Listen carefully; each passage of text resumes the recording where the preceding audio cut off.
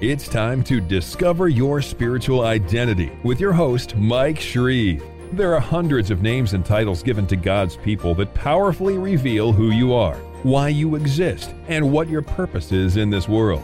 Each one pulls back the veil of a different aspect of who you are in Christ. Once you learn these names and titles and apply them to your life, you will rise up boldly to be all that God has called you to be. Are you ready? Here's Mike Shreve. Listen to the cry of God's heart in Isaiah 66, verses 1 and 2.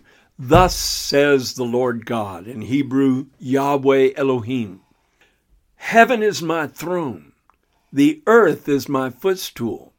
Where is the house that you will build for me, and where is the place of my rest? For all those things my hand has made, and all those things exist, says the Lord. But on this one will I look, on him who is poor and of a contrite spirit, and who trembles at my word. This is a very powerful prophetic forecast of what was going to shift dramatically in the new covenant. God was going to change the whole order from an old covenant temple to a new covenant temple. The old covenant temple made of stone and metal and precious stones. The new covenant temple made of the born-again, blood-washed, spirit-filled children of the Most High God. And God, in this pivotal statement, is shifting from his old ancient way of doing things to the revelation of what was yet to come, that was fulfilled with the coming of the new covenant. So this is a powerful prophecy about the temple of God in this era. God said, for all those things my hand has made, what was he talking about? The materials that were used for the construction of the temple, the stonework that was done, the gold that overlaid it, the precious stones that were scattered on the walls. God made all of those things. But the New Testament temple is primarily signified by the fact that we bring forth something creative on our part that is not a pre-made substance. Our love, our responsive, joyous praise and worship, adoration, commitment to his will, all these things are things we create out of the wellspring of our own heart.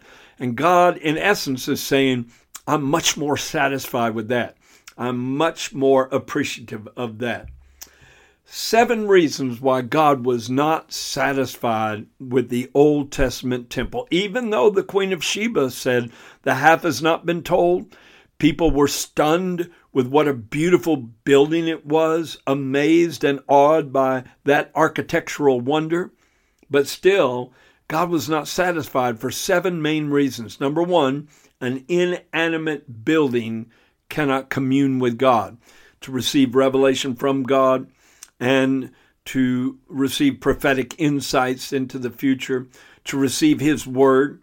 A building can't do that. Number 2, a structure made of stone cannot respond to him in love. And number 3, a building like that cannot worship him, praise him, utter words of thanksgiving and gratitude. Number 4, an inanimate building cannot hear his voice and follow those directions. Number 5, a building cannot follow his will and submit to his purpose. Number 6, a building cannot do his work. And most importantly, number 7, a building cannot live in his presence forever, for eternity. So for all of those reasons, he forsook it. In fact, God forsook every dwelling place he had in the Old Testament. He moved in the burning bush and forsook it. He moved in Mount Sinai. He enveloped it in fire, and the glory cloud rested upon it. But eventually he forsook Mount Sinai.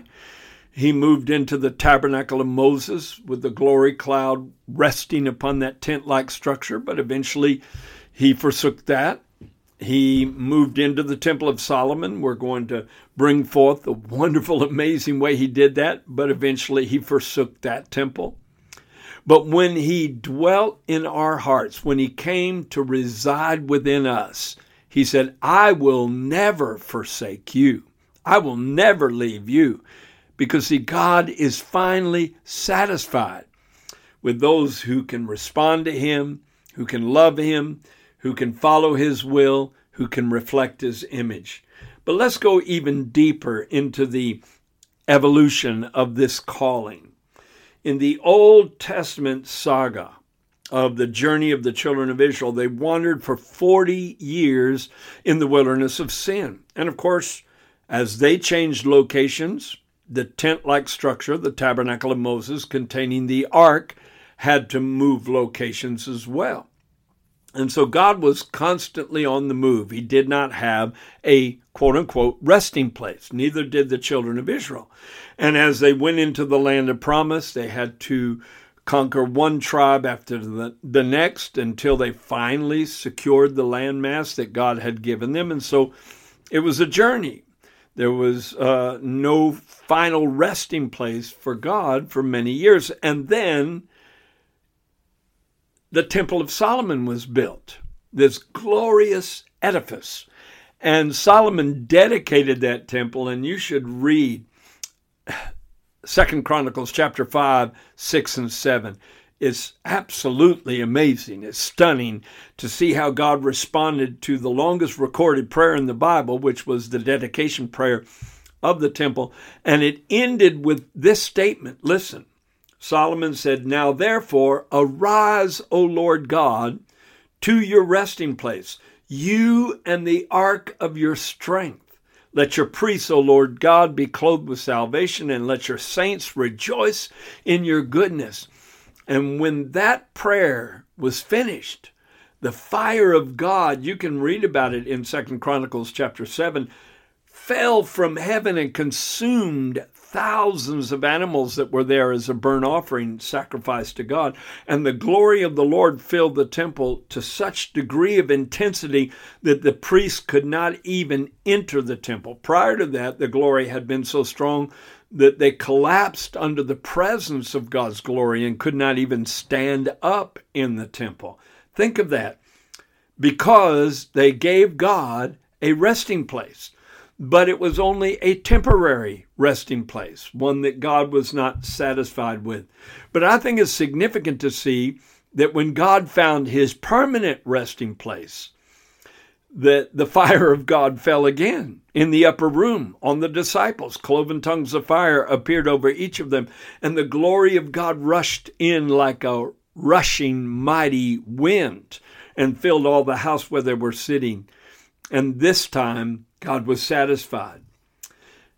In the original Ark of the Covenant, in the Holy of Holies, you found 3 articles.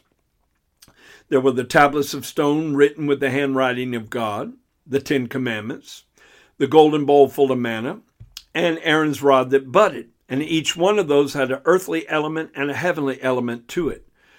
The stone came from earth, the handwriting came from heaven. The golden bowl came from earth, the manna that was in it came from heaven.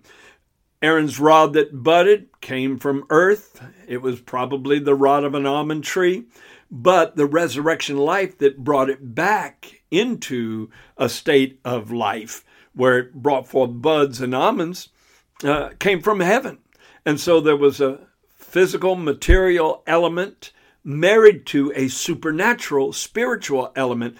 And so that ark was, in a sense, the connecting point between eternity and time, between heaven and earth, between a transcendent God and lowly people who cast their eyes, hearts, and worship his direction. Now, the ark was in a literal physical temple. It was a literal physical box overlaid with gold. But I believe it represented something that was yet to come in the new covenant, because you and I, if we're born again, if we're saved children of God, we are the temple of God. And so in a spiritual sense, the ark is within us. And all of those items that were in the ark were representative, symbolic, and prophetic of things that are in our hearts. The handwriting of God. He said, "I will write my law upon their hearts." The golden bowl full of manna, well, that's bread from heaven, the revelation of the Word of God that is within our hearts. Thank you, Jesus, for that.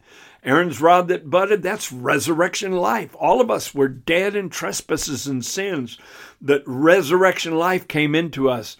and quickened us back to the status of being sons and daughters of God. Yes, we are God's new temple in which resides his spiritual ark of the covenant, because we have a covenant with God, a binding agreement between the Creator and those who respond to him in submission.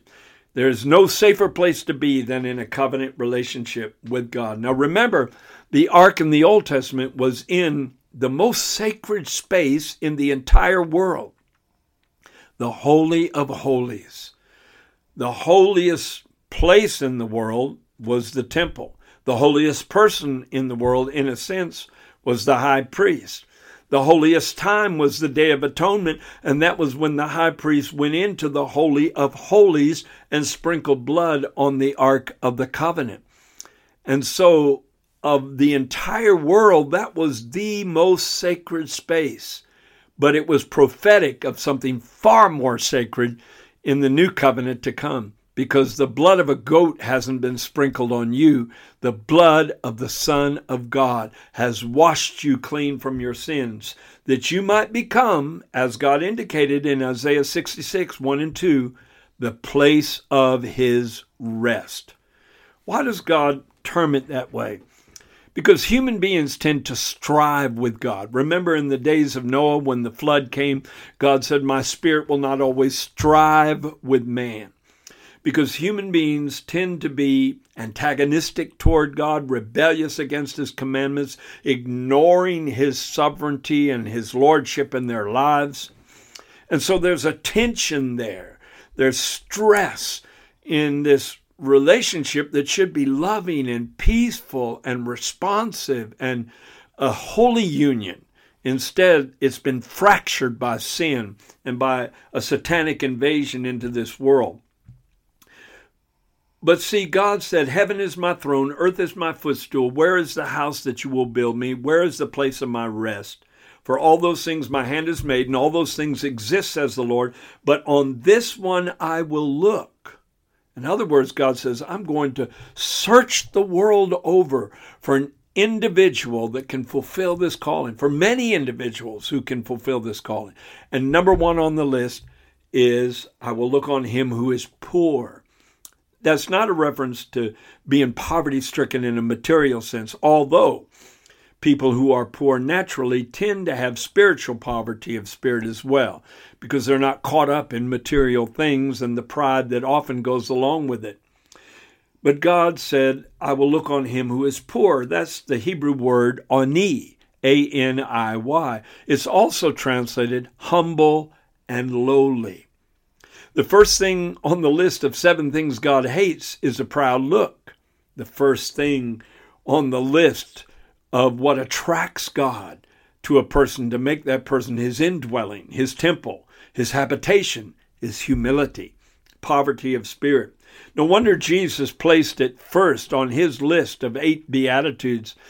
In the beginning of his ministry, he launched his word revelation with these 8 blessed statements, beginning with the one, "Blessed are the poor in spirit, for theirs is the kingdom of heaven." In other words, heaven is going to manifest in an earthly place when the conduit through which it can flow is someone of a poor spirit. Blessed are the poor in spirit. In other words, those who have a poverty in spirit mentality. What does that mean, to be poor in spirit? It means to recognize that you are bankrupt in Adam. Mentally, you're bankrupt. Emotionally, you're bankrupt spiritually. You have nothing that you can offer God within your own goodness or righteousness that would justify a request that he dwell in you. You've got to recognize your worthlessness and emptiness without him. Without him, I can do nothing, Jesus said in John chapter 15. 2 other translations of that same passage help understand what Jesus was really trying to communicate. One version says, "How blessed are those who know their need of God."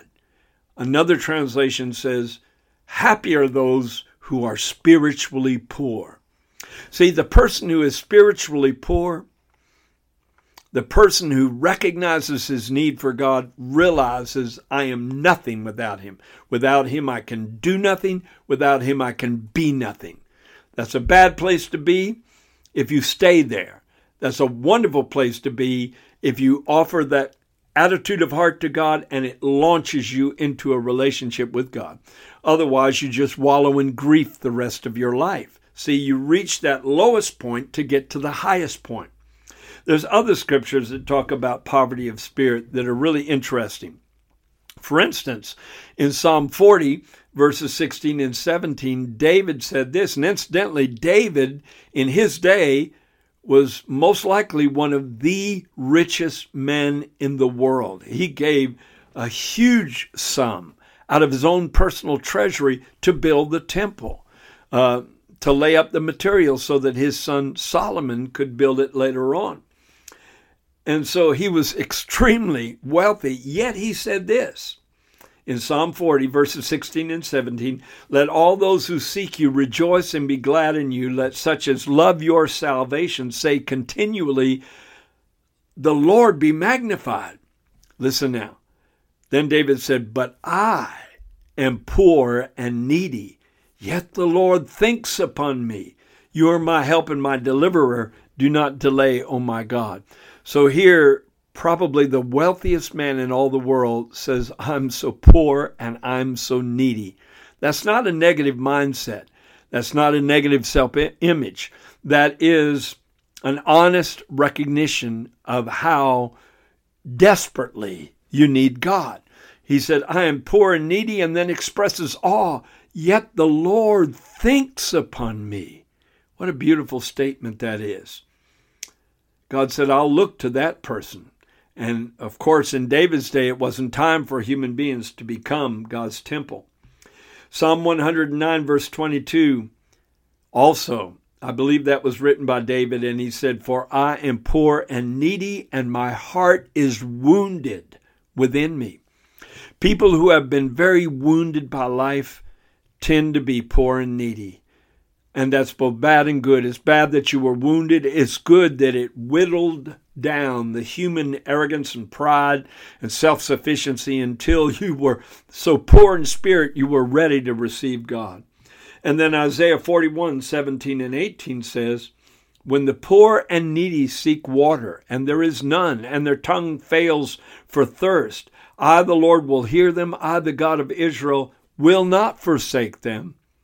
I will open rivers in desolate heights and fountains in the midst of the valleys. I will make the wilderness a pool of water and the dry land springs of water. In other words, God was saying, when you reach the point in your life where you're so thirsty, you feel like you're about to die from it. You're in an arid wilderness spiritually, but you have a poor and needy attitude. When the poor and needy seek water, not proud, self-confident and self-sufficient, but the poor and needy. Then God said, I won't just meet your need. I won't give you a bucket of water.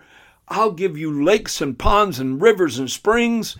I'll give you so much water, there'll be far more than you need for the rest of your life and on into eternity. Abundance. Thank God for that. So no wonder it's a good thing to develop a poor and needy attitude of heart. Second on the list was contrite. God said, on this one will I look, on him who is poor and of a contrite spirit. What is it to have contrition or to have a contrite heart? The word contrition, which is drawn from the word contrite, means godly sorrow. There's two kinds of sorrow. The sorrow of the world, and that will drive you to suicide or drive you to deep depression. The sorrow of the world is overwhelming. Or godly sorrow that works repentance, the Bible said, not to be repented of. The sorrow of the world brings you to a place of guiltiness and self-condemnation. The sorrow that is godly brings you to a place of conviction and deliverance. And so it's much different. And Psalm 34:18 says, the Lord is near to those who have a broken heart and saves such as have a contrite spirit. And then David, after his backsliding into sin, adultery and murder, how horrendous, how unthinkable that a prophet could descend into that abyss of sin. But he wrote Psalm 51 as a psalm of repentance, which was sung publicly in all the gathering places throughout Israel. What an act of humility on his part, because they knew it was the king's admission of his own sin, repentance, failure, and restoration. And he said in Psalm 51, the sacrifices of God are a broken spirit, a broken and contrite heart. O God, these you will not despise. See, contrition is a good thing. Having a heart that is cold and callous, and you don't care if you sin or not, and you dare to say, well, I haven't repented for months. That kind of heart doesn't attract God. That repels God. But a broken and a contrite spirit he will not despise. And finally, my favorite scripture expressing this idea of contrition is Isaiah 57:15. For thus says the high and lofty one who inhabits eternity, whose name is holy. I dwell in the high and holy place with him who has a contrite and humble spirit, to revive the spirit of the humble, to revive the heart of the contrite ones. To revive means to resurrect back to life.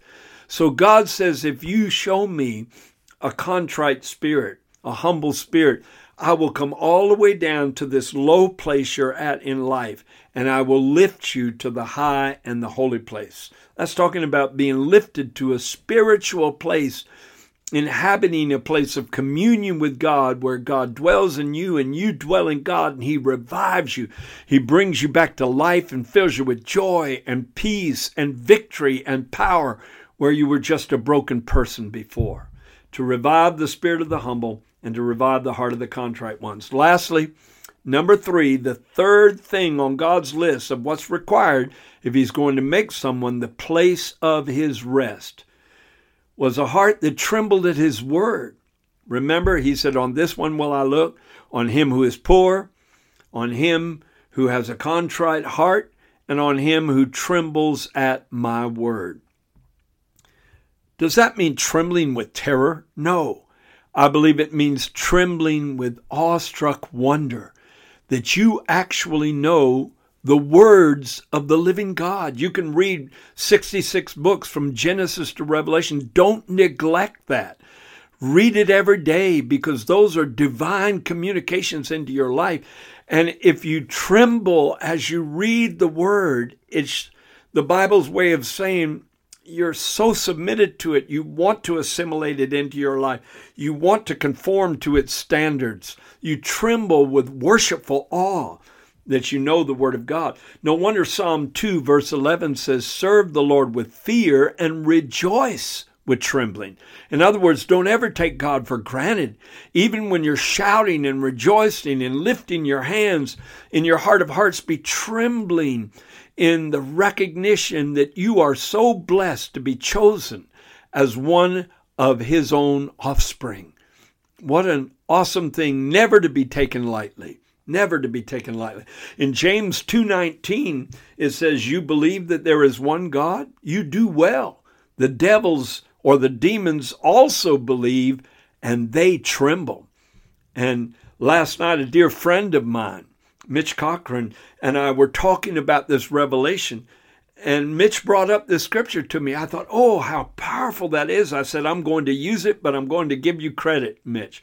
Because he said, if the devils tremble at the recognition of who God is, how much more should human beings not take religion lightly and not take their relationship with God lightly and not be shallow in their commitment to him, but how much more should we tremble with awe that we know the true and the living God, and we are going to dwell with him eternally, and we are going to be the habitation of his glory forever and forever. If devils can tremble, you better believe the sons and daughters of God should tremble with worshipful awe toward the one who made all of this happen. Amen to that.